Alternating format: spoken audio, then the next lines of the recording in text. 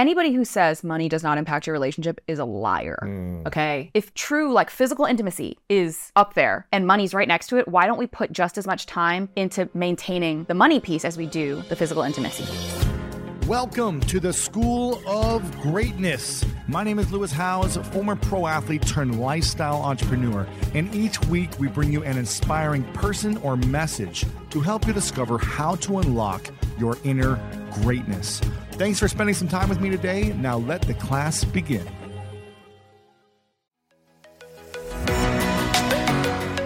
I don't know about you, but when around 3 p.m. hits, I find myself craving the right refreshment to get me through that mid-afternoon slump. New Pure Leaf Zero Sugar Sweet Iced Tea is full-flavored sweet tea, but without the sugar and the calories. It might take several bottles for you to believe that a delicious sweet tea can really have zero sugar and 0 calories. But you know what they say, life is full of surprises. Or in this case, full of flavor. New Pure Leaf Zero Sugar Sweet Iced Tea. Try it to believe it. For 20% off your next 12-pack, head to Amazon and use promo code 20PureLeaf. That's promo code 20 PURELEAF for 20% off. Take your business further with the smart and flexible American Express Business Gold Card. It's packed with benefits to help unlock more value from your business purchases. That's the powerful backing of American Express. Learn more at americanexpress.com/businessgoldcard. Okay, quick math. The less your business depends on operations, on multiple systems, on delivering your product or service, the more margin you have and the more money you keep. Obvious. But with higher expenses on materials, employees, distribution, and borrowing, everything costs more. So to reduce costs and headaches, smart businesses are graduating to NetSuite by Oracle. NetSuite is the #1 cloud financial system, bringing accounting, financial management, inventory, HR into one platform and one source of truth. With NetSuite, you reduce IT costs because NetSuite lives in the cloud with no hardware required, accessed from anywhere. You cut the cost of maintaining multiple systems because you've got one unified business management suite, and you're improving efficiency by bringing all your major business processes into one platform, slashing manual tasks and errors. Over 37,000 companies have already made the move. So do the math. See how you'll profit with NetSuite. Backed by popular demand, NetSuite has extended its one-of-a-kind flexible financing program for a few more weeks. Head to netsuite.com/greatness. netsuite.com/greatness. Again, head to netsuite.com/greatness. Welcome back, everyone, to the School of Greatness. Very excited about our guest. We have the inspiring Vivian Tu in the house, who is a former Wall Street trader, financial expert, teacher, coach, podcaster, and now author of Rich AF. Woo! Which is all about the winning money mindsets that will change your life. Vivian, thank you for being here. Thank you so much for having me. Appreciate it. I'm so excited because money is something that a lot of people struggle with. So many people struggle with it even when they have money. It's almost like they're more afraid of it and they get more scarce. They don't know how to manage it, all these different things. I'm curious though, for people that don't have money or feel like money is out of reach for them, is it possible for anyone to become wealthy or to become rich? Or is it only for a certain mindset or a certain demographic of people? Yeah, I think anybody who wants to have money, anybody who wants to have richness can get there. But it certainly is not as easy as everyone on the internet makes it seem. It's not rah, rah, Amazon dropshipping, rah, rah, wholesale real estate, rah, rah, buy some life insurance and you're good to go. Like, that's just not it. And I think a big conversation that like we don't talk about is like proximity, right? Mm-hmm. So like in my life now, I have many rich friends. And those rich friends provide me additional rich opportunities. So I got to go to the US Open on a bank's dime because my fiance worked with a guy who is at an investment bank, and he had 4 tickets, took him, his wife, my fiance, and myself. Those tickets are thousands of dollars. Right. Like, they're very, very expensive. I have friends who had an incredible accountant, had, great team in terms of financials for business. And they were like, you should talk to my team. That's how I got hooked up with my business manager. If you don't have that proximity to people who have money, who've done it, who played the playbook, how are you going to learn it? Because sure, if you are a young person growing up low income and you want to make smart money decisions, work very hard in school, get good grades, do the American dream thing, and you get to Harvard, okay? You get to Harvard, the rich kids still don't want to be friends with you. Why not? Because you can't afford to split the table at the club on Friday night. Wow. You can't afford to pay for the dues for your finals club or whatever they call it. Like, you don't have that money to get you there. So I think the process of becoming wealthy and becoming rich and having money, it's available to anyone. But the trajectory and the timeline is very, very different. Interesting. Where you start. So proximity alone isn't enough, is what I'm hearing you say, because you could have the grades or the skills and the proximity, but if you don't have the money still, then people may not. Or what are you saying? So I'm saying that proximity makes it easier. Yes. So if you grow up rich and your parents are, very, very tough, and they're like, we're not leaving a penny to you guys. You still grew up around all of those rich people. You still have access, contacts, information. Exactly. Yeah. And you still got all those soft skills.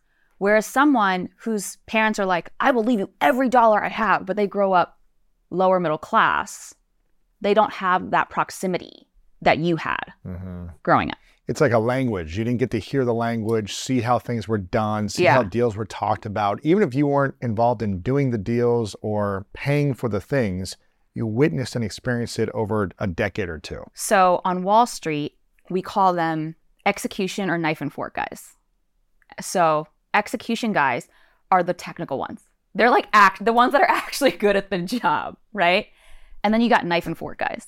And the reason they're called knife and fork is because they know, they have all of those elegances that if you don't grow up watching that day in, day out, you don't know. They know that the littlest utensil is here and the biggest one comes in closer to your plate. They know how to take the napkin and fold it politely over their seat or like over their lap. They know that the dessert spoon goes this way. And they have those soft skills that are kind of like the tell of how you can kind of spot another rich person. Like, I can smell the rich on someone. Really? Oh, yeah. But there's a lot of like fake rich also, isn't there? Tons. So can you smell the 100%. rich and the fake rich? Yes. What's the difference between people who are actually rich and those who are acting like they're rich? People who are actually rich, like you rich. And sorry, guys. Shouldn't swear. That's good. They're not concerned about impressing you. Interesting. They are, I talk about this in my book, they are apex predators. They do not worry about what you think about them. Wow. It is the guy that you see walking into a 3 Michelin star restaurant in a quiet, normal looking outfit, sweater vest situation, eats his meal, leaves a 50% tip because they can. That's true wealth. Then you've got the wannabe wealth that goes to that same restaurant, dripped out in a designer label, is, making a scene. Why isn't this water sparkling? This is still. I don't like that. No. Like, just, really, really new to the experience, and then leaves a 10% tip. Wow. That's interesting. So what are the other soft skills that you can tell between someone who's actually rich and someone who's faking it or trying to be rich, or maybe has some money, but they're trying to show it off too much? Mm-hmm. So I would say that people who want to look rich brag about things. Look at my new bag, look at my new car.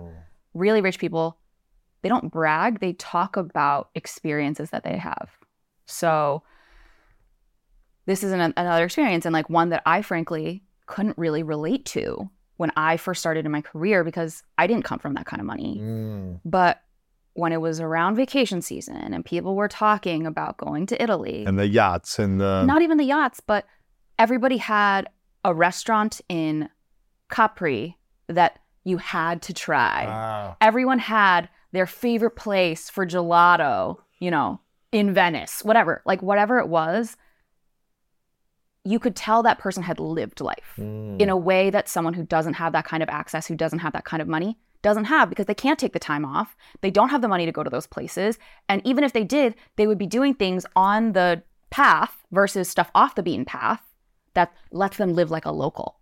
What would you say are a few practical things if people are like, I don't have money for the next few months. I don't have an emergency fund. I've got debts I'm still paying off. If someone is financially sick and unwell and their financial health is unstable, what are a few strategies they can do to either increase their income or get back to financial wholeness? Mm-hmm. I would say something that people struggle with realizing is that these changes you'll have to make, they're not permanent. They're only temporary. Yes. And you are going to be uncomfortable. It's not going to be fun.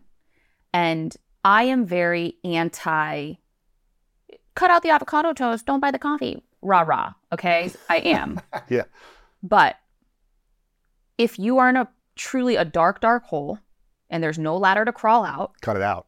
Like, you literally have to cut it out. Yes. You have to make some temporary changes that are very uncomfortable. Mm-hmm. And to your point, like, we focus so much on cutting out every single little discretionary cost.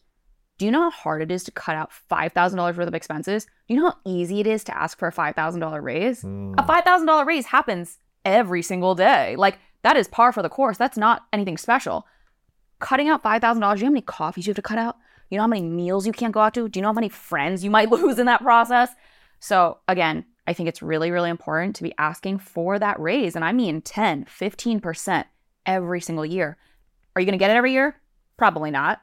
But you get 7%, great. You get 8%, great. You got to ask. Yeah. And you got to remind them pretty much for 6 months out of the year that you deserve that raise and that you want money, that you are money motivated. Because if you ask in December when everybody else is asking for money, Right. you're at the back of the list, Good back luck. of the line. Yeah, yeah. You want to be on top of the pile when your boss starts thinking about who's getting a raise this year. What can someone do who's an employee to be really smart and intentional about getting a raise? Yeah. How can they show their value, their work ethic, that they're getting the results that's going to increase revenue in the business, as opposed to just saying, give me a 20% raise or a 10% raise because I deserve it? Yeah. How do they enroll through actual results as opposed to, I just want a raise. Yeah. Give it to me. Otherwise, I'm not happy. Yeah. So you remember those two guys on Wall Street? You've got the executioners and then you got the knife and fork guys. Yeah. So on the execution side, make yourself a brag book. So it's a literal folder. A brag book. A brag book, raise receipts, like promo that. pitch, whatever you want to call it. Uh-huh. Just make one. It's a folder in your email. And every time something good happens to you, every time you get a pat on the back from another team member from your company, forward it to that folder.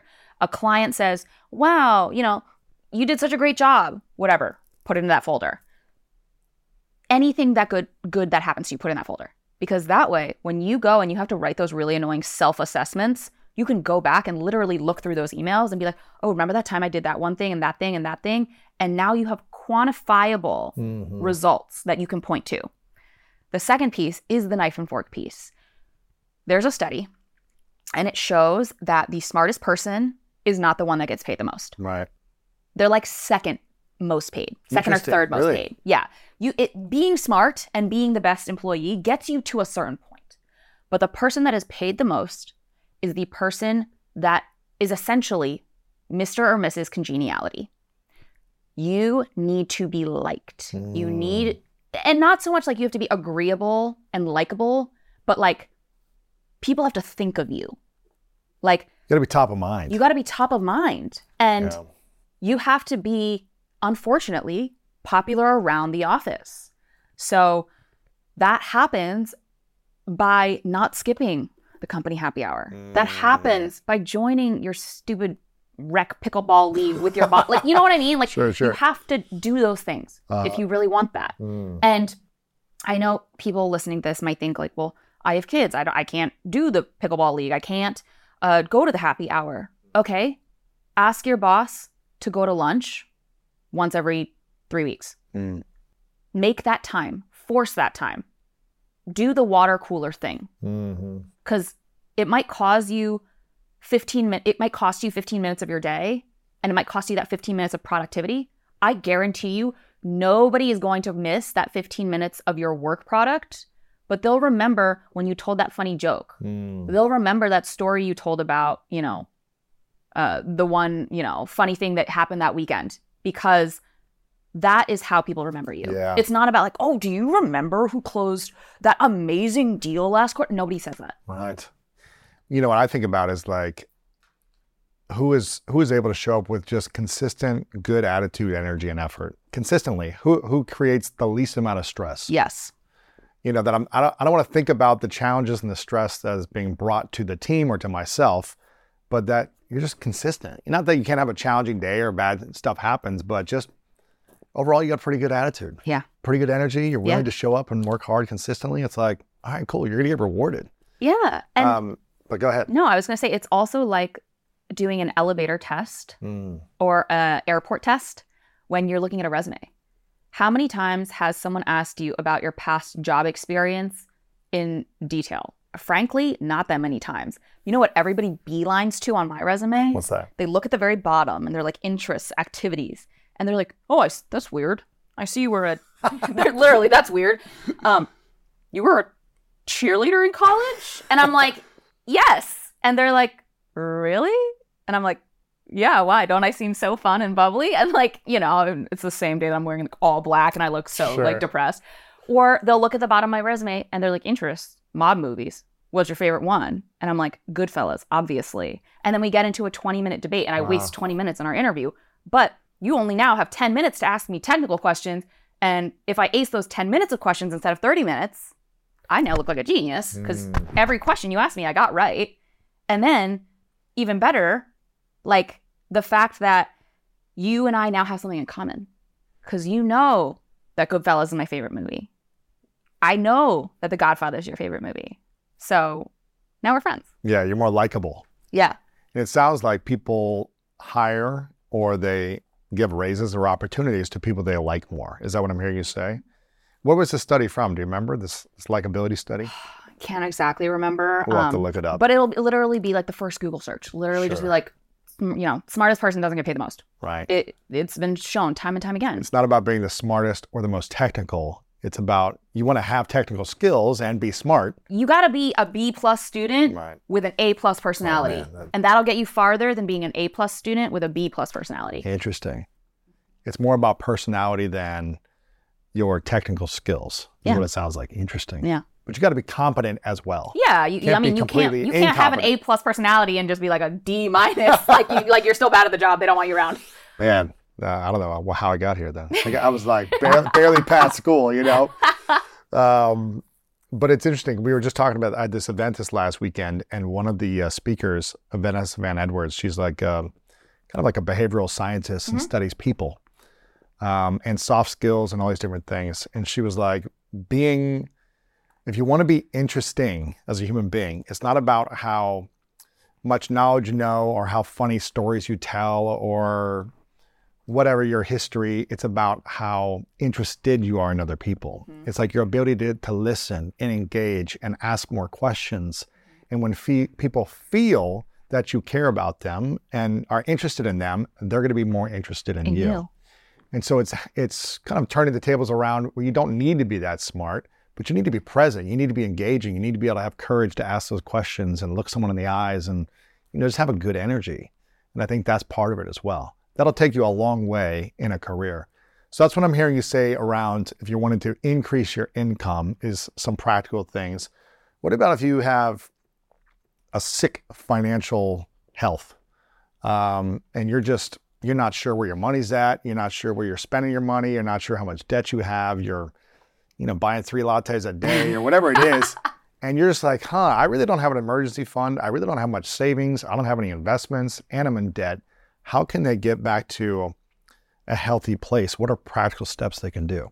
Yeah, this is my Your Rich BFF strip method. Ooh, strip it up. If you want to be good with money, you got to strip. So S stands for savings. It's so important to get that emergency fund first. You break your leg, some bad happens to you, you're going to need it. Yeah. And if you don't have it, you're going to get worse into debt. So start with emergency fund. Emergency fund. What do you say, 6 months, 3 months? If you are a singleton who rents, 3 to 6 months is totally fine. If you got a family, you got a mortgage, Maybe the a stakes year. are a little higher. You probably want to be closer to 9 to 12. Okay. Cool. T stands for total debt. And I say total debt because people think about debt as this evil thing. Not all debt is created equal. And debt with higher interest rates, things like credit card debt, when you're looking at a 22 to 25% interest rate, is a lot dicier than something like federal student loan debt. You might have like a 3% interest rate on that. Like those two do not compound at the same rate. It's just math. So what you do is you rank your debt from highest to lowest interest rate and you pay it down in that order. You pay off the minimum balance of every single account. On the higher one first. So you pay off the minimum balance on everything. Okay, gotcha. But any money you have left over to pay down debt, you put towards the highest interest rate. The highest first. Yes. Even if it's got, even if it's got the least amount or the most amount of debt, it doesn't matter? Okay. Does not matter. Some people prefer the snowball, which is you ranking from smallest to largest balance. It's great positive reinforcement because you're able to clear accounts faster, but you pay more interest. Right. And I'm an Aries. I'm like really impatient. So psychologically, you might be like, oh, I'm getting things done faster. But you're not. But you might still be paying more in interest later. Correct. And we're talking about someone who does not have the money to afford that interest. All right. So we got to go fastest. Got it. Okay. So total debt, that's the T. Total debt. R stands for retirement.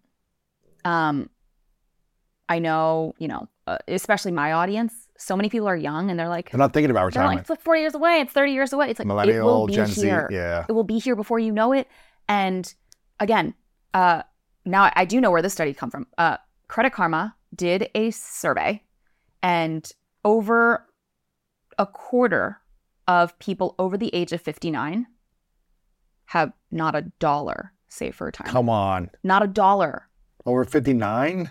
No, 25% don't have anything to save. 27% is the actual. 27%. Wow. Not a dollar.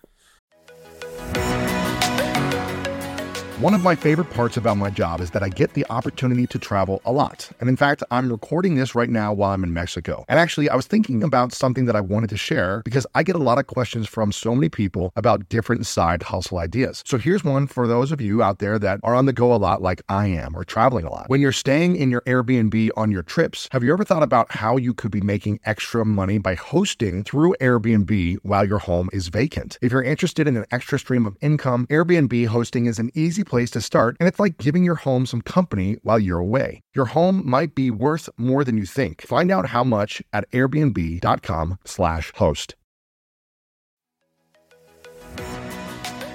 So listen, we all know life is full of yada yada, like those quote unquote free trials that somehow still charge your card for something, or when companies have those sneaky gotchas hiding deep in the fine print. And I know you've dealt with yada yada before, like those bills that keep going up and up for no reason at all, or when budget airlines promise a cheap fare but then charge you for every little thing until you realize you're paying more than you would have somewhere else. And yes, it is possible to outsmart yada yada, like triple checking airline deals to make sure all you need is already included, but you don't take yada yada in life. So don't take yada yada from your wireless provider. Metro by T-Mobile has no contracts, no credit checks, no surprises, and nada yada yada. Stop by one of over 6,000 Metro stores nationwide. When you get a new car or a new home, your first reaction might be to say things like, oh yeah, or I can't believe it, or booyah. But what you really want to say is the one thing that can get you the help you need. Like a good neighbor, State Farm is there. State Farm is there with the coverage you need for your car, your home, and even boats, motorcycles, RVs, and other things that matter to you. With a State Farm agent, you know someone is there to help you choose the coverage you need. With so many coverage options, it feels good knowing you can find what fits for you. And when you need ways to get help, State Farm gives you options there too. In person or on the phone with your local agent or on statefarm.com, where their award-winning app State Farm lets you do things your way. So when you need help protecting the things that matter most, remember to say, like a good neighbor, State Farm is there. Why is that? Why do people wait so long to have, zero retirement? I think on one hand, in part, it's education. It's that thought of like, I'll be young forever. Two, I will say many of those people are likely in lower paying jobs. They are, not offered employer-sponsored retirement plans. They don't know to create their own individual one. And I think things happen throughout the years. Yeah. So like maybe you were really responsible about putting away money for retirement. If you get sick, Right. what do you, like, you can't not get treated. Like that's, it's hard. Sure. Life happens. Yeah. But it is important to think about retirement now. And this is my favorite part because I love tax bennies. Tax bennies? Bennies being benefits. Okay. Tax benefits. Saving for retirement, investing for retirement, you can get tax benefits. That's true. In a 401k, a Roth 401k, in an IRA, a Roth IRA. At one point, whether the money is going in or coming out, at one point, you don't have to pay taxes. Right. And you can do that legally. The government wants you to do that. That's how it's written in the tax code, to incentivize you to do it. So take advantage. Yeah. Don't pay those taxes. Make sure you are saving for retirement and not paying your taxes because it's legal. And I think moving on from retirement, is the part that everybody misses. Everybody puts their cash into those retirement accounts, into their brokerage accounts, and they're like, doing a great job, I'm done. That's it. But no. Investing is not putting cash into those accounts. It's actually buying stuff with that money. And people forget to do this all the time. And buying stuff with the retirement money or with separate money? No, with that money. So like, say you have a Roth IRA and you put $5,000 into that Roth IRA. I know people who have put that money into their Roth IRA for years and they never allocated those dollars anywhere. That just sat in a cash fund and it didn't grow. And people will make comments when I make content about Roth IRAs or 401ks, and they're like, well, I don't know what you're doing, but my money hasn't grown. I'm like, did you invest it? And they were like, yeah, I put it in the Roth IRA. And I'm like, no. Did you go and buy index funds? Did you go and buy a mutual fund? Did you put your money into a target date retirement fund? Did you do any of that? With that money. With that money. Well, interesting. The metaphor I talk about in my book is going to the grocery store. So you go to the grocery store, which is the brokerage, and you have your cash in your purse, and you walk in. Imagine just taking a lap around the grocery store and then going home and being like, why is there no food in my fridge? That's what people do. Wow. You actually have to go and buy, your fruits and your veggies and a couple snacks for yourself. You have to buy those things if you want them in your house. But most people aren't aware of that, huh? No, it's one of the biggest mistakes I see over and over again. So invest your money is the I, and P stands for my favorite part. You got to plan. You do not get to have your happily ever after. You don't get to ride off into the sunset if you don't have a plan. You got to plan for your party. What type of plan should they be making? What's a good idea of making a plan? I think it's so important to sit down, whether it's by yourself or with your significant other, and talk about what does our happily ever look like. Are you and I retired in Naples, Florida? Or are we retired in Naples, Italy? Because the numbers for those two don't look the same. Right. Do we help our kids pay for, their private education at a college? Or are we saying take out loans? Do we want to have a pet? How many cars do we want to have? How many vacations a year are we taking? When we, get married, are your parents moving into our house? Do we have to build a separate little, in-law suite for them? That all costs money. And if you don't know what that looks like for you, how are you going to back your way into that number? Interesting. Yeah. So creating that plan. Speaking of, that was great. I loved all this about, getting clear on your financial health and making more. But I wanted to ask you about intimacy, relationships, money, and power. Let's do it. And you've been, in a relationship for 6-7 years, engaged for a year, but you also saw people probably go through different types of power dynamics and relationships in New York City, on Wall Street, and people with lots of money. Yeah. When you were either dating before this, the guys on the floor who'd been married and divorced, I'm sure you heard some crazy stories of people. And I'm sure the divorce rate is higher on Wall Street than just like middle America, I don't know, suburbs. I don't know. I don't know if I would say that. Really? Yeah. Maybe they just keep it together, but they have like separate wives. Yeah, I don't know. Who knows? Yeah. 3 families like on billions or yeah, something. Oh my gosh, I was just going to say dollar bill. Yeah, exactly.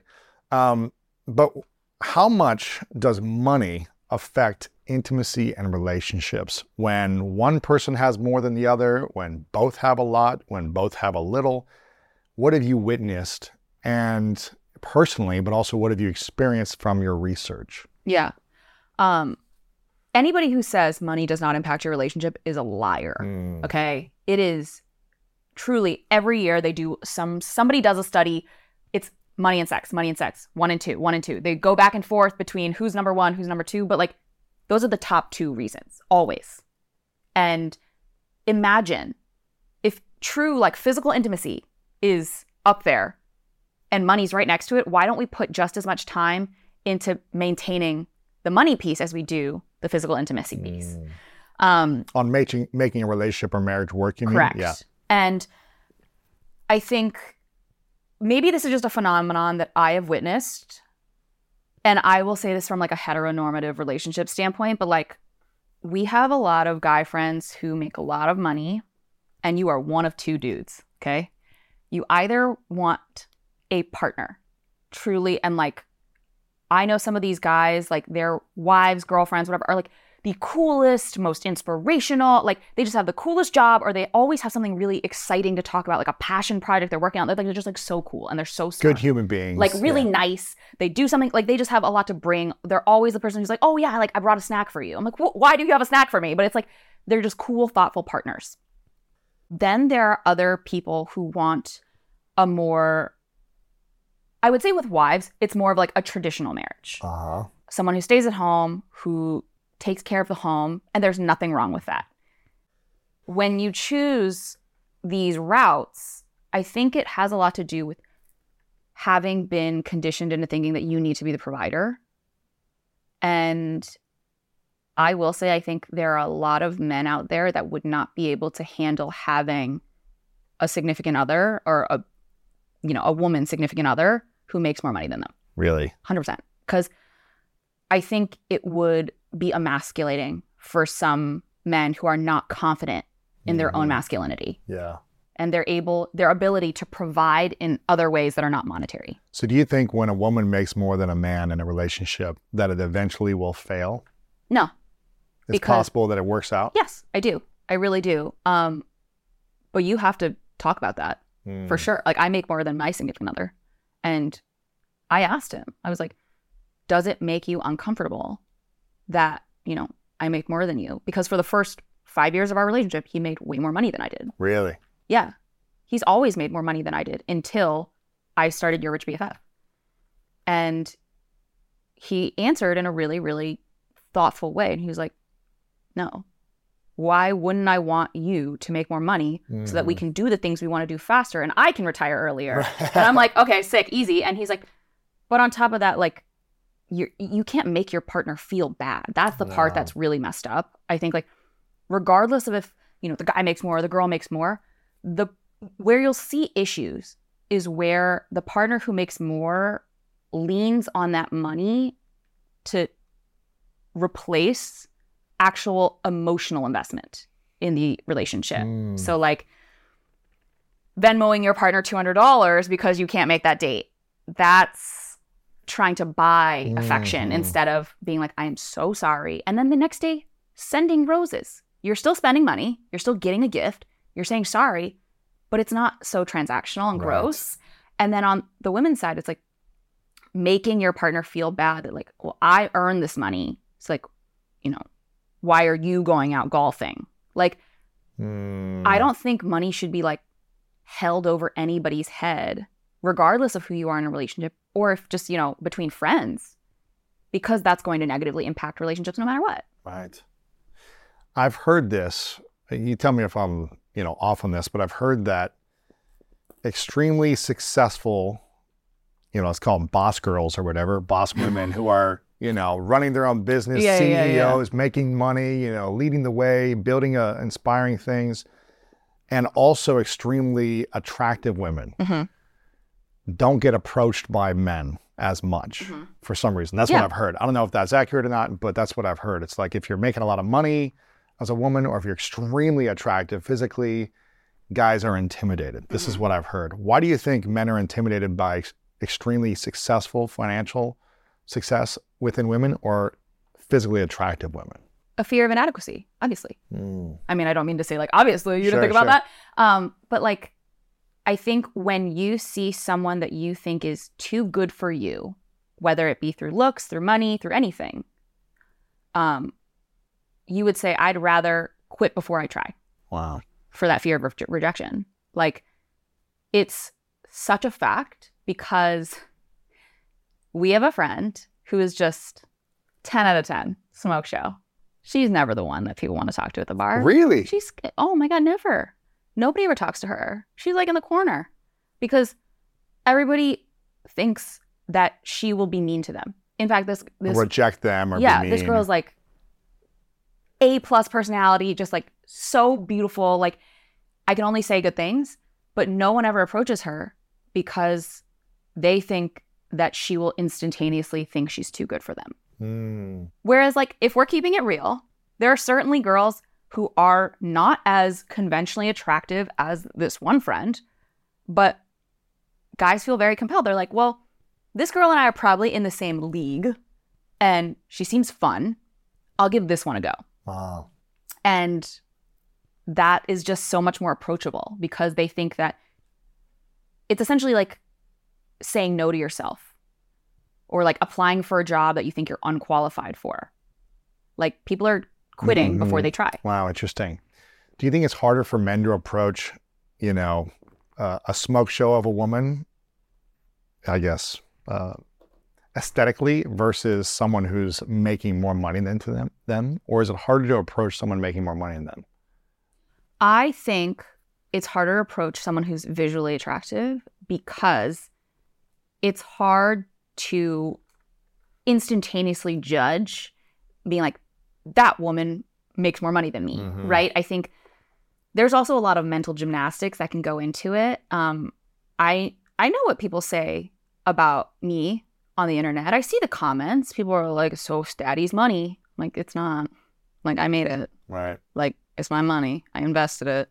Or, oh, she's a trust fund baby. Or, did she win the lotto? Or like, like, no one ever just wants to believe that you earned your money. Wow. Or that you deserve it. They always want to make some excuse for themselves so that they can sleep at night. Because if they look at someone like me who has made it themselves with certain privileges that I will not deny, but who was able to do it, and they, in their 29-year-old life, have not been able to do it, they feel shortcomings.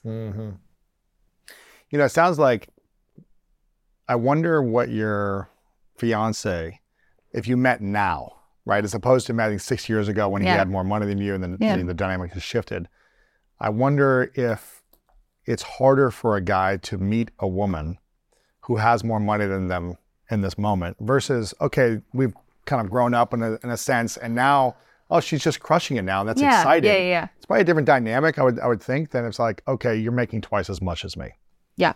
What is it going to take for a man to be emotionally, spiritually, prepared to connect with a woman for the first time that's making a lot more than them? What do they need to do in order to be comfortable? Ooh. And is that, dynamic something that you've seen work in relationships? That's such a good question because if I'm being honest, I don't know if my fiance and I, if we met now, would be together. Really? Yeah. Holy moly. I don't know if he's going to like that I said that, but I think I'm taking into account a bunch of other things, right? Like how busy my schedule is, how I am living in a gazillion different places. I'm only in one place every single week. But you have history, but if you were meeting now, it'd be different, right? Well, I think about, like, I was talking to him because I was talking to some other creator friends. I was like, I don't know how I would date now. Like, I don't know who would even possibly be cool with the lifestyle I have. Right. We have history. Like, you knew me back when I was swinging from the chandeliers in my early 20s. Like, which probably makes him even more desirable for you because he knew you before you met. Because he liked me when I was just little old me with my roach-infested apartment. He was helping me move out. Like, right. He liked me then. Exactly. When, I was at my worst. And now that, I've struck it big, like, he's the first person I want to call when something good happens. Yeah, that's cool. And when I go on vacation and we are just, watching a movie on the iPad every night, like, that's my happy ever after. That's cool. Like, you get to have that moment and you're like, we did this together. That's cool. I have seen relationships where the woman makes significantly more work. I think for men, you have to ascribe value in yourself that isn't tied to a dollar sign. So what do you bring to the table aside from just an income? Because for so long, this traditional sense of like breadwinner, back in our grandparents' parents' days, it made sense because you could survive off of a single income. Right. And, your wife would be at home making you dinners, da da da da. Now, more and more people have to be in dual income homes. And for some men, when they see women who are making a ton of money, like if they can't hold up their end of the bargain, they feel lesser than. But if a man can really do, and you have to do a lot of soul searching to do this, is like, I am able to bring to the table love and compassion and care, and I take care of the home. I have an incredible relationship with my children. I am able to support my wife in a way that, if I was working full time, maybe I wouldn't. Or, even if you are working full time, like I still support my wife. I am the person who does all of the planning, who manages XYZ in the house. Like you have to find value in other places. Mm-hmm. Or yeah, I think of like the little things that I value that my partner does. Like he knows how crazy busy I am. So he'll be like, I have picked the location of our next vacation. I'm like, all right, tell me where we're going. And he does all the research. And That's he's like, cool. We're going to take this flight to this thing. We're going to, make this transfer. This is the hotel we're going to stay at. Right. And I'm like, cool, love it, done. Right. Like, I don't want to have to think about it twice, but he loves doing that. That's cool. And he's also contributing financially. It's not that he doesn't have any money. In any other reality, he would be the breadwinner. Right. He makes a ton of money. Right. I own my own company. Right. So it's a different ballgame. It's a different ballgame. Do you think women can truly respect men if they are making a lot more than them, meeting and kind of dating at that point when they're already making more, not kind of building up and making more eventually, but do you think women can truly respect the man they're with if they make a lot more than them? I'd like to think so. I hesitated for too long, didn't I? Yeah. You'd like to think so, but I don't know. I mean, just from the experience of like the research you've done, the industry you're in around money, the financial world, the people you know, do the women truly respect them? Can you, or is it always a little something underneath the surface that's like, okay, he adds value in lots of other ways, but I'm providing financially for this life. Do you feel like the woman can truly respect that man? I do, because I've seen enough examples of it. Okay. I, know quite a few women who make more than their significant other. My mom made more than my dad. Mm-hmm. And but that was after a period of time. It wasn't like they met and she's making a lot more in the beginning, right? When they're like in their 20s. You see what I'm saying? It's like they grew up and that then she admittedly, started I'm not 100% sure. I Right. know that since immigrating to the US, my mom had an easier time learning the language than my dad did. Oh, that's good. So she's always made more money. Gotcha. I know, all of my women creator friends all make more than their significant others. I mean, take Margot Robbie, for example. Her husband was, I think, like a producer or part of like the crew on one of her shoots. And they met. He ended up just being like someone she gelled with so hard. And now they're married. Right. And I think it works. I do think like you can, like, I think society ties so much of human value and respect to the dollar value next to your name. And it doesn't have to be that way. Right. That's great.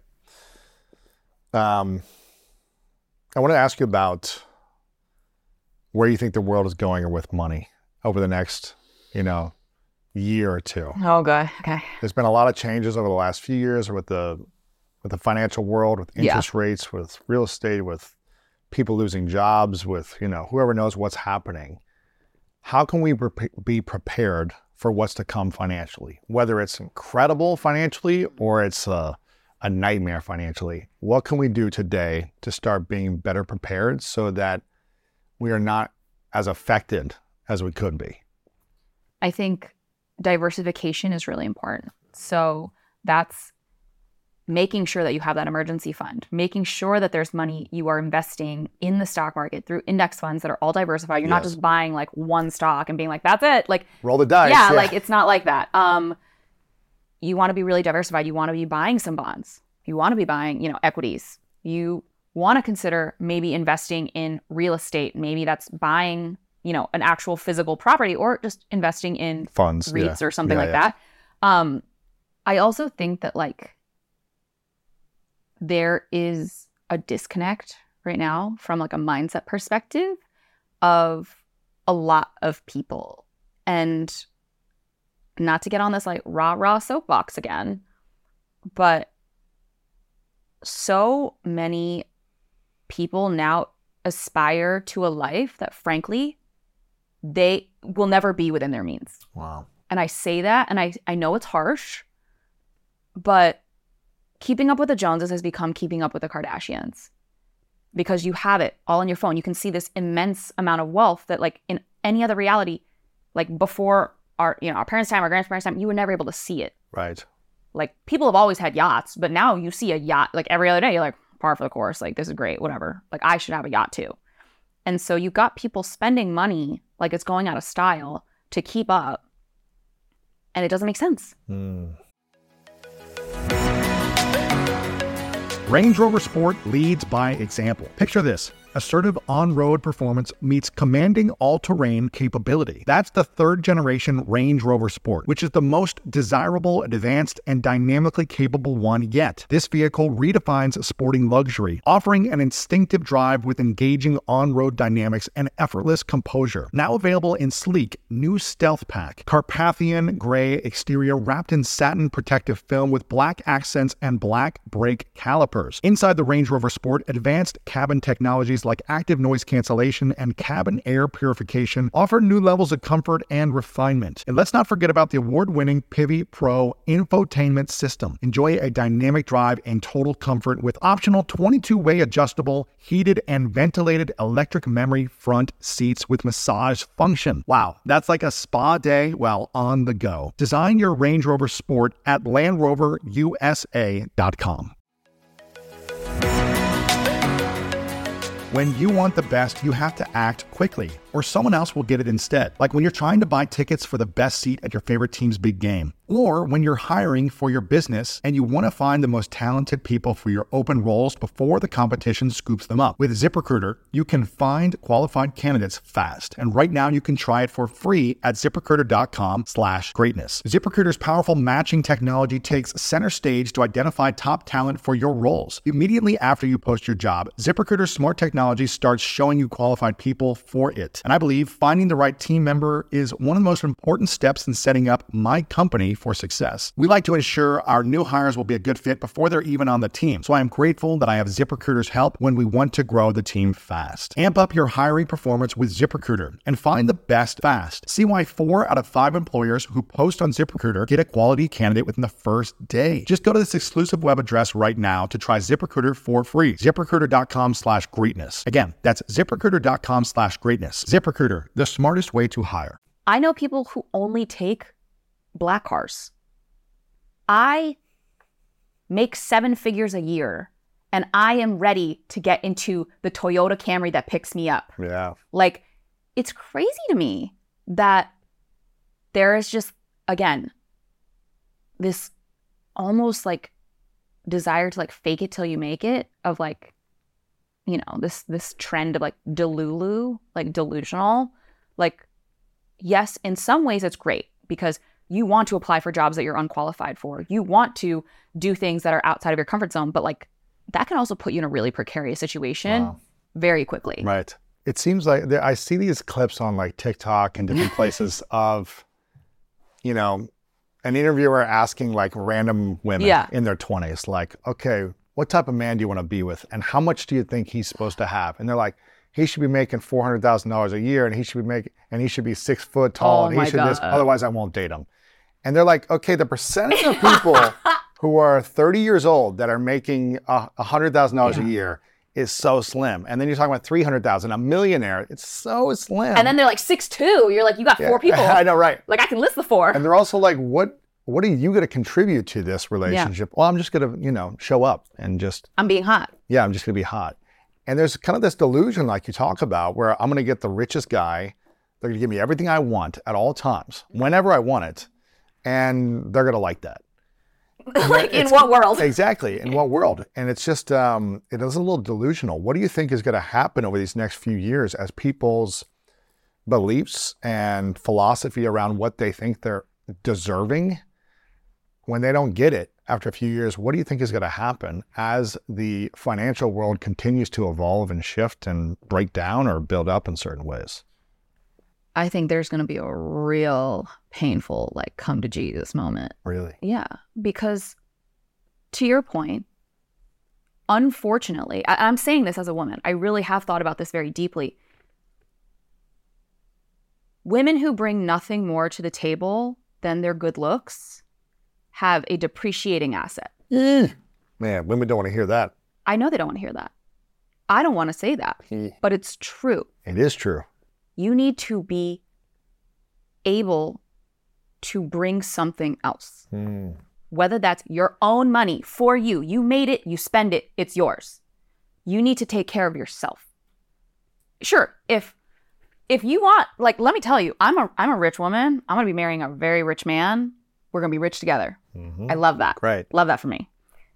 But I love that for me. I love that for me. But you have a depreciating asset, right? Because you are the hottest you will ever be in your 20s, right? Maybe in your 30s, because 30s are the new 20s. I'm telling myself that because I'm 29. 40 comes. 50 comes. Right, there's a younger, hotter girl out there now. There's always a younger, hotter girl.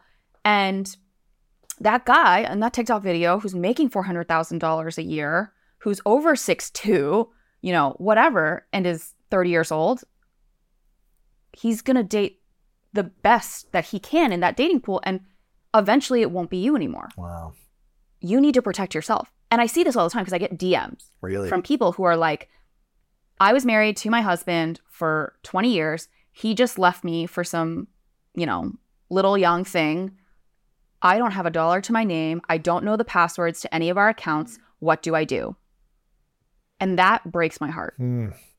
It breaks my heart because you have to rebuild. You have to start from kind of scratch. Ideally, you have to get divorced. You have to go through court, get money. But you got to start from scratch, which is why I always tell people, have your own money, especially for women. Wow. Sure, you can, if you want to go after the richest guy, ask him to buy you everything under the sun, great. You better still be working that job. You better keep your own money. You got to take care of yourself. Yeah. Because one day they may not be there. But you never wake up and your job doesn't love you back or your money doesn't love you back. It's important to take care of yourself. Yeah. And that's also why I'm a huge proponent of getting a prenup. I was just going to ask you this. Yeah. I was going to ask you this. Why should women want a prenup as much as men want a prenup? Because even if you don't sign one, you get one. But the government gets to write it. And I don't trust the government as far as I can throw them. Interesting. You have a prenup, whether you write it or not. And that is what everybody has to remember. Okay? Creating a prenup, I get it. It's not the sexiest thing. But it doesn't have to be a horror movie situation where when you get divorced, one person is rich and one person is left destitute. A prenup is truly just an agreement when you and your significant other are in a good place to hash out the details now. No one says the negative stuff that they say about prenups about car insurance. Why do you buy car insurance? Because you might get in a crash. Right. But no one wants to get in a crash. And it may not be your fault. It may not be your fault. Yeah. But when 50% of marriages are ending in divorce and you're not getting insurance, that's insane. That is insane. That's true. So I think getting a prenup, getting it in writing, hey, if I am a more traditional role, if I am in the home, you are the breadwinner. If we do get divorced, I need to be compensated for those 10 years that I was not working because that cost money and I need to be taken care of. That's okay to say. Yeah, wow. There's value in adding to the home. 100%. What do you think someone should say? How can someone start the conversation of, hey, I think we should get a prenup? Yeah. And what should that conversation look like so it's the least amount of stress and can be actually enjoyable to address and talk about? Yeah. So I think it's very hard if your first financial conversation with your significant other is, I want a prenup, because it's a little dicey. It's a little hurtful. But if you are even in that vague stage of potentially proposing, potentially getting married to somebody, you should have already been talking about money. Because the very first document that you and your partner sign probably isn't a marriage license. It's your first lease. Wow. And you guys had to talk about how to split that rent, didn't you? Yep. You guys have to talk about who's paying for what on vacation. It's true. You guys talk about who pays for the groceries, who's paying the electric bill, who's paying the Wi-Fi, who's doing all that. You're living together, probably. Most couples live together before they get, more government involved. At least in America, In America, I would say. But you want to be having a financial check-in with your significant other pretty regularly. Wow. I would say. How does that look like for you? With your fiance? We like check in like every couple days. Yeah. For different things. So it's, hey, did we make sure to set aside that money because we're going on vacation, and we want to make sure that when the deposit hits, we have it. It's set. Right. Great. And that's fun, right? Talking about that money because you're excited to go on vacation. And when you're having these conversations regularly, they desensitize. It's less scary. It's less scary because you've already talked about it. It's not anxious anymore. Exactly. If we've already talked about how you have student debt and I'm still cool marrying you, and we've talked about how I have credit card debt and you're still cool marrying me, like, cool. It's less scary it's easier. when you talk about money to get married. When did you first talk about prenup in your relationship? First talk about prenup? Or have you not talked about it yet? No, we have. Yeah. We already know what the exact terms of our prenup are going to be. Was that early in the relationship? Was that after you got engaged? Before you got engaged? Before the engagement. I think it was really when your rich BFF started to take off. We had already been together for years. Right. So we both kind of, the writing was on the wall. Like, it wasn't so much of an if as so much of a when. And I was like, hey, can we talk about something? And he was like, okay, what's up? Very ominous. And I was like, oh, I just wanted to say, I'd like to get a prenup, when we get married. And I will say, I think he was a little taken aback at first. Wow. And I was like, just hear me out. Okay. This is actually in your benefit. And he was like, all right, Viv, spin the lie. Go ahead. And I was like, no, seriously, because. Is he older or younger? Or he's like a year and a half older. So we're roughly the same age. The first 5 years of our relationship, he made more money than me. Right. And as such, he has been incredibly good and incredibly fair to me. Generous and very generous. He always paid more rent than I did. It was not a 50-50 split. Mm-hmm. When we would go on vacation, it was not a 50-50 split. Mm-hmm. He would pay for all of our meals out. I rarely paid for stuff like that. Right. Activities, movies. Correct. Events. He paid for all of it because he made more money. Right. And all of the money that I did not spend, I had been saving and investing. And when we bought our home together, when we put in our down payment, I put in 6 figures more than he did. Wow. And I was like, in our prenup, I wanted to say that we are 50-50 partners in this house. We are 50-50 partners on every dollar both of us are taking into this relationship. And if anything were to happen, we would split every dollar in every account 50-50, except I want a full carve out of my business. Wow. You can't touch it. You can't make decisions on it. You get no equity.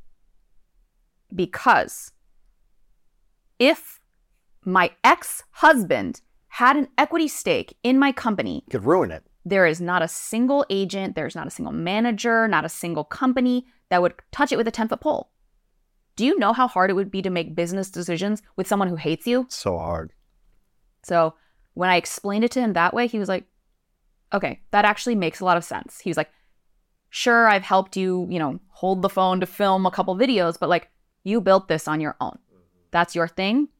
all the income that your business will have generated during the time that we're married, during the time before we were married, it's 50-50.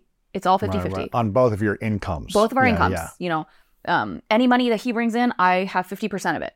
And it's great because it's almost a true-up moment for all those years that he spent paying for dinner, that he spent paying for vacations. And, I would like to think of when I put in more money to the house, that had kind of gotten us to even. But now we are continuing to be 50-50 partners. And I think about it this way. People ask me this all the time. They're like, but you make a lot more money. Like, that's not going to be 50-50. Like, you would have been better off had you kept separate bank accounts. And I'm like, yeah, but if I didn't have this job, if I had continued with my regular job and I was making great money, he would still be making more than me, and he would never, ever give me less than 50. So I don't want to give him less than 50. Wow.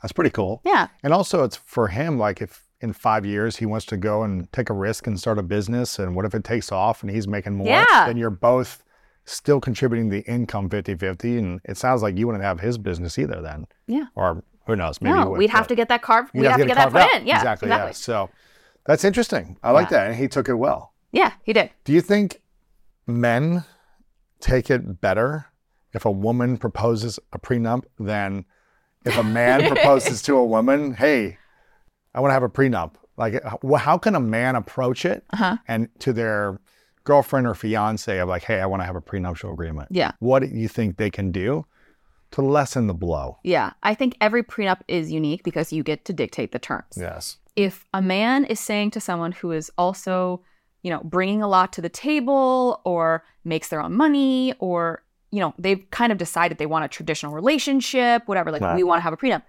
I think there's a way to posture and position it and be like, we are doing this for the benefit of our marriage, not for the benefit of me.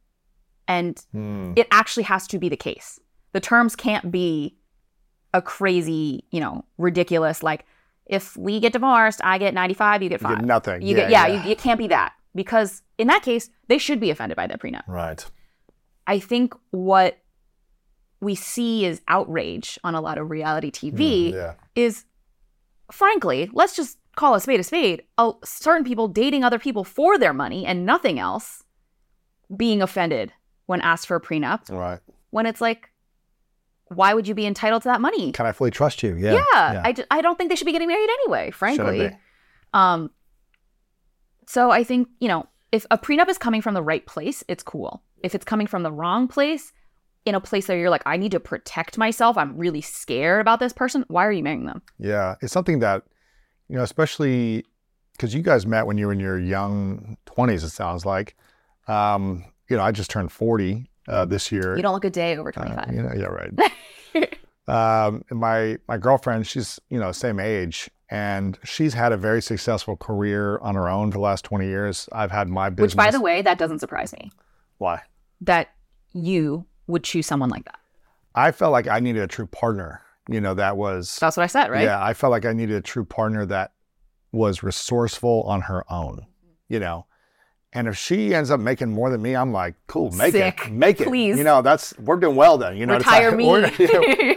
And I want her to thrive. I want her to make as much money as she can. So it's like the fact that she's been resourceful for 20 years of building her career. She really started her career when she was like 16 in the acting world. So I'm like, awesome. And I remember saying like, listen, early in dating, I was like, how do you feel about money in a relationship? And we were talking about like what marriage would look like early on as us dating. Like, okay, do you want to be married? Do you want to have kids? And we're having those questions. And I go, listen, like, what's your thoughts on like, what if we didn't work out and we were married? She's like, listen, your money is yours. She said this to me early on. She was like, your business, your money is yours. I'm not dating you or wanting to be in a committed relationship with you long term or married because if it doesn't work out, I want your business. And it gave me a lot of peace, like emotional, mental peace, being like, oh, my money is mine, and her money is hers. Like, I'm not trying to like take her IP for the last 20 years either. It's like, I don't want your life's work if we don't work out. And so it gave me a lot of peace early on in the relationship to talk about those things. We didn't say, okay, we're going to have a prenup and all these things, but we were just talking about money early on which makes it a little less stressful. Yeah. I think that's helpful to have these conversations. I love this approach to prenup. I've got about 10, 15 more minutes I want to talk to you to be mindful of time. I feel like I could talk another 2 hours on this stuff. But I wanted to ask you about the job market right now. Yeah. And it seems like a lot of people are getting laid off. Yeah. You know, these mass layoffs at big companies. And there's uncertainty financially with where the economy is going, like we already talked about. What do you think people can do to set themselves up for success or protect themselves at their current company to ensure that they're not one of those mass layoffs, either in the near future or sometime in the future afterwards? And how can they start to predict if they might be someone who is going to get laid off? Yeah. So you want to make yourself essentially irreplaceable. And the way to do that is to make yourself a key point of failure. So this is something that like big consulting firms go and find. Really? Key points of failure. It's something like the one IT guy who has all the passwords, or the one social media manager who is the only person who knows where the analytics folder is. Right. Like, you want to be that, right? You want to make sure that this business cannot operate without you. So what if a business is already smart enough and they're like, okay, we have backups for everything. We have processes in order. What if they've already got most businesses are. Yeah. So I think it's finding a way to make yourself indispensable by still being a key point of failure in that, like, oh, I am on the sales team. I'm the number one gal. Wow. I'm the number one guy. If they lost me, they would lose 25% of the year's revenue. Because guess what? You're not gone. You're never going to be gone. Right. Like, they will hold on to you till the very end. If you're bringing in money and revenue and growth, you are hard to replace. Hard to replace. Then there's other people who have jobs that are considered cost center. So, like, you cost the business money. And in some situations, it's very much necessary, right? Like, maybe the person who fixes everybody's computers does not create revenue for the business. But if the one IT guy gets fired, like, we're screwed. Like, my laptop blows up. How do I get a new laptop? I don't know. You know, top salesperson. Take it on the Wi-Fi. Yeah, the top salesperson cannot log in. What happens? Yes. Like, it completely creates a point of failure. So you want to make sure that you can be that person, be the go-to guy, be the go-to gal. And creating that indispensable nature is how you provide yourself job security. Being the best at what you do. Really, like, I think we also need to just be honest. I ask everybody to ask for a raise every single year, but you need to lean back and really ask yourself, do I deserve this? Am I actually working hard? Am I actually producing good work? Because a lot of people aren't. They're not. Yeah. Like, they're coasting. If you're cutting out of work at 3 p.m. every day and you are doing the bare minimum, like, you're going to be on the chopping block. You should know that. And why do people expect to get big raises or big, pay increases by just doing the bare minimum? Why do you think people think they deserve a 10% raise for just doing the job minimum? Well, in recent years, because of how the job market's been, it's been a employees market, meaning there was always another company that was willing to hire. Like, there was this massive COVID boom, actually, where it was the Great Resignation. People were leaving jobs left, right, and center because they could get paid more somewhere else. And now, do you think it's going to go back the other way? Right now, it's doing this. Yeah. It's coming back in, and you have to be good at your job. Let me be clear.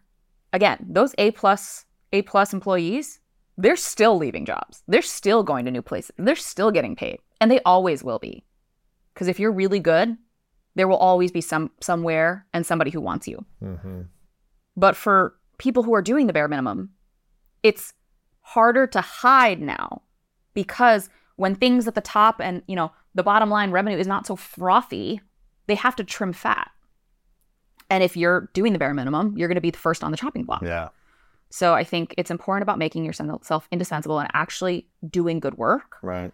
But in terms of, like, prepping for a layoff, again, I think it's important to have that emergency fund. I've made content about this, but just, check those WARN notices every so often. Basically, if you just Google your state and WARN notice. WARN? WARN.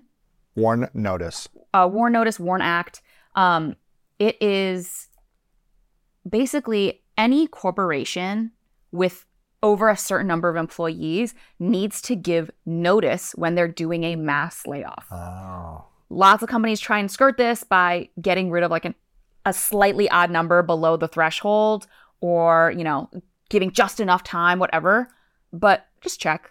Mm-hmm. I think it's important just to have an eye out and you're like, oh, wow, okay, like a lot of companies in the hotel and hospitality space are laying off a bunch of employees. My employer's not on this list, but I might be soon. Who knows, yeah. What skills should employees be developing throughout the year or years at a career or multiple careers? What can they develop to make themselves more indispensable? Besides just like, okay, I'm doing the job and I'm showing up and doing it, but should I be taking classes? Should I be learning public speaking? Should I be some other skills learning to make myself more desirable at the current job or on another place? Yeah.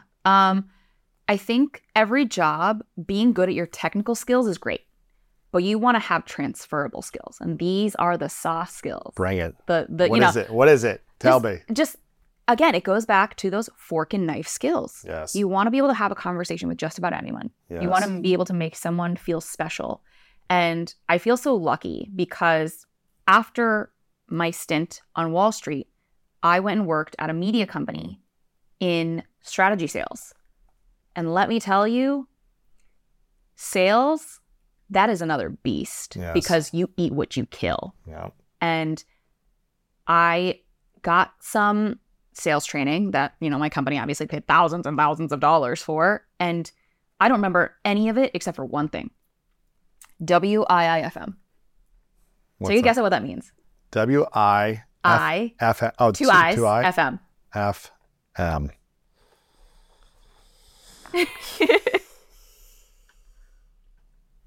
I was thinking, what if something, but I'm not sure. Okay, so you got the W. What? What's in it for me? Ah, yeah. So we always know what we want, what's in it for us. But what's in it for me for the other person? Why do they need to help you do that thing? And this is how I always get what I want. No, think about it. I always think at the other end of the table, what's in it for that person? Yeah. It's like the prenup. It's a prenup. What was in it for your fiance? What's in it for my fiance? Yeah. What's in it for, I'll talk about you. I know that you have, a very, very successful podcast.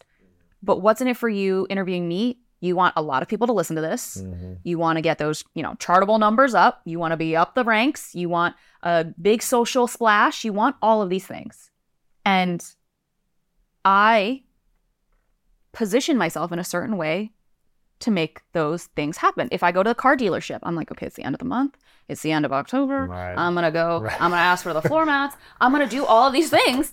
But I'm like, but what's in it for that guy? That guy's getting a commission because it's the end of the month and they need to make their number. They want to hit their quota. They want to get the kicker and they get paid upon delivery. So I'm going to go 4 days before the end of the month and then blah, blah, blah, blah. I'm going to have to buy, an as-is car on the lot. Blah, blah, blah.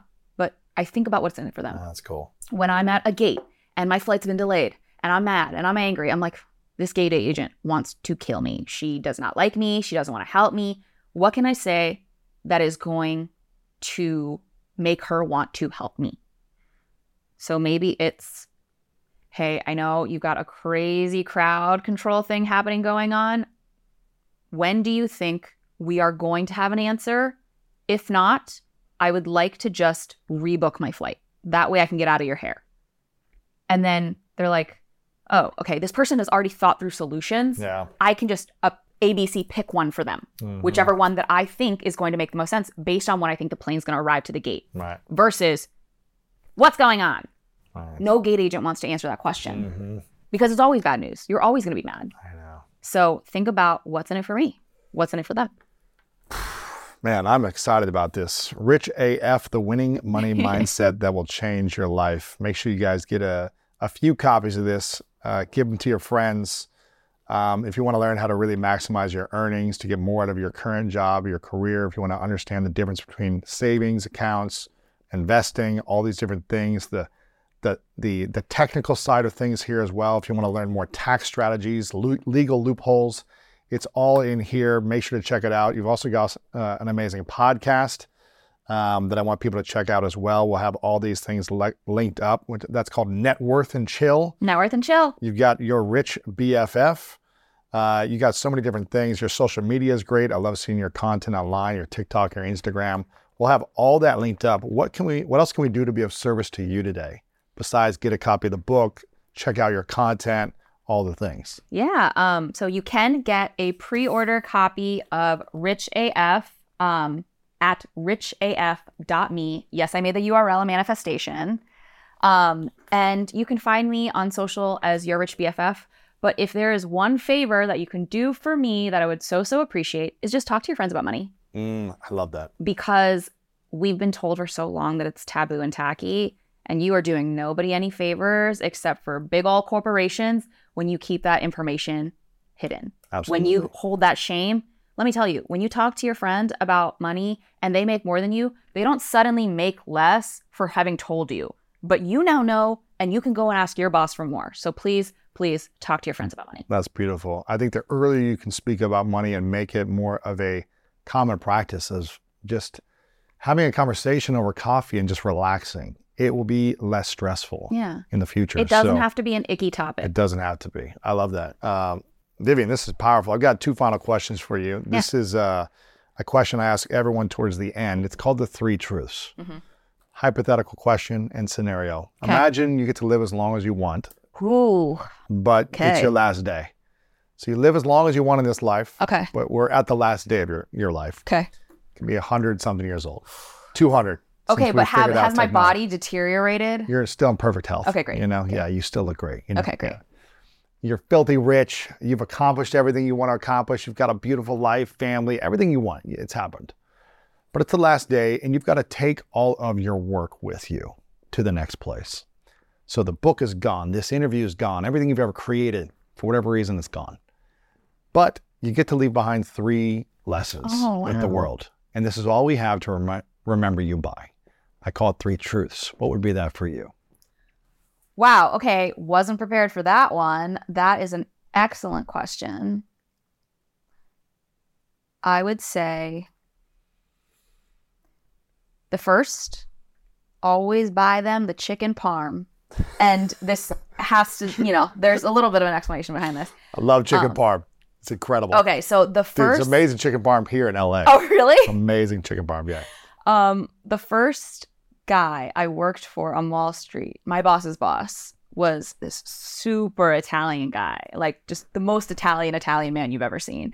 And he told me one day, he was like, Viv, you always got to buy them the chicken parm. And I'm like, sir, I'm lactose intolerant. What are you talking about? I'm vegan. I'm I don't even eat cheese. But what he meant by that was every so often, out of just the random kindness of his heart, he would buy a bunch of chicken parms and he would dish them out to the people on our team. And then, the guys on IT, the guys in the back office, the guys in the middle office. And, he must be spending like almost $1,000 on chicken parm. And he meant by like just treat people with kindness, not because, you have to, but because you want to. And then when he ever had an issue, those people came running to his desk. Yeah. If multiple people were having issues, they only ran to his desk because he had genuinely treated them with kindness when it didn't serve him. When it was just a random Wednesday, he would be like, oh, how's your kid's like little league game going? And like took a genuine interest in people. And to your point of being interesting and asking questions, just being kind. Yeah. I think that's really important. Yeah, that's cool. Okay, that's the first one. That's a good one. I would say if you are a woman, just know yourself and know your worth. I think we compete a lot with other women because we have that scarcity mindset and we think that another person's success is our downfall. And that, if you're number 1 on the podcast charts, it means I'm not number 1. Okay? But there's always room for more people to succeed. Like there's enough white space for all of us to get there. for all of us to have what we want and get what we need. And I think it took me a very long time to learn that. Yeah. I would always be like, if that girl has XYZ, I can't have it. Like, I need to do this. It was just like so unhealthy.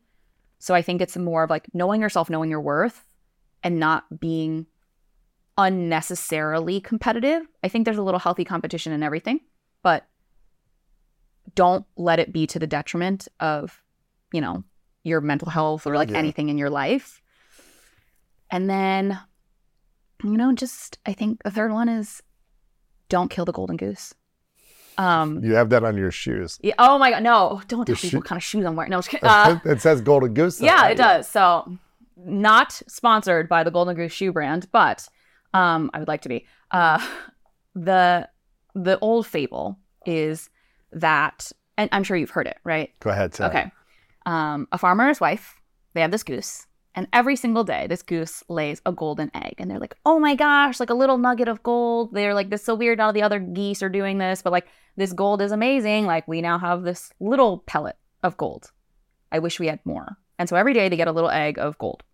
And they're like, well, it's not, you know, happening fast enough. We should kill the goose. And that way the inside of the goose will be entirely gold. We'll be able to get it all at once and we'll sell it. So they slaughter this goose. And the inside of the goose is a regular goose body. And there's not a single piece of gold.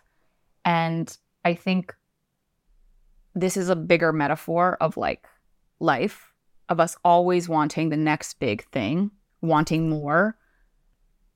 But like, I am a big, like, this is a problem I have. I currently have the life that I prayed for a couple months ago. Mm-hmm. And sometimes I don't get to enjoy it. Sometimes I'm not even enjoying it. And that's sad.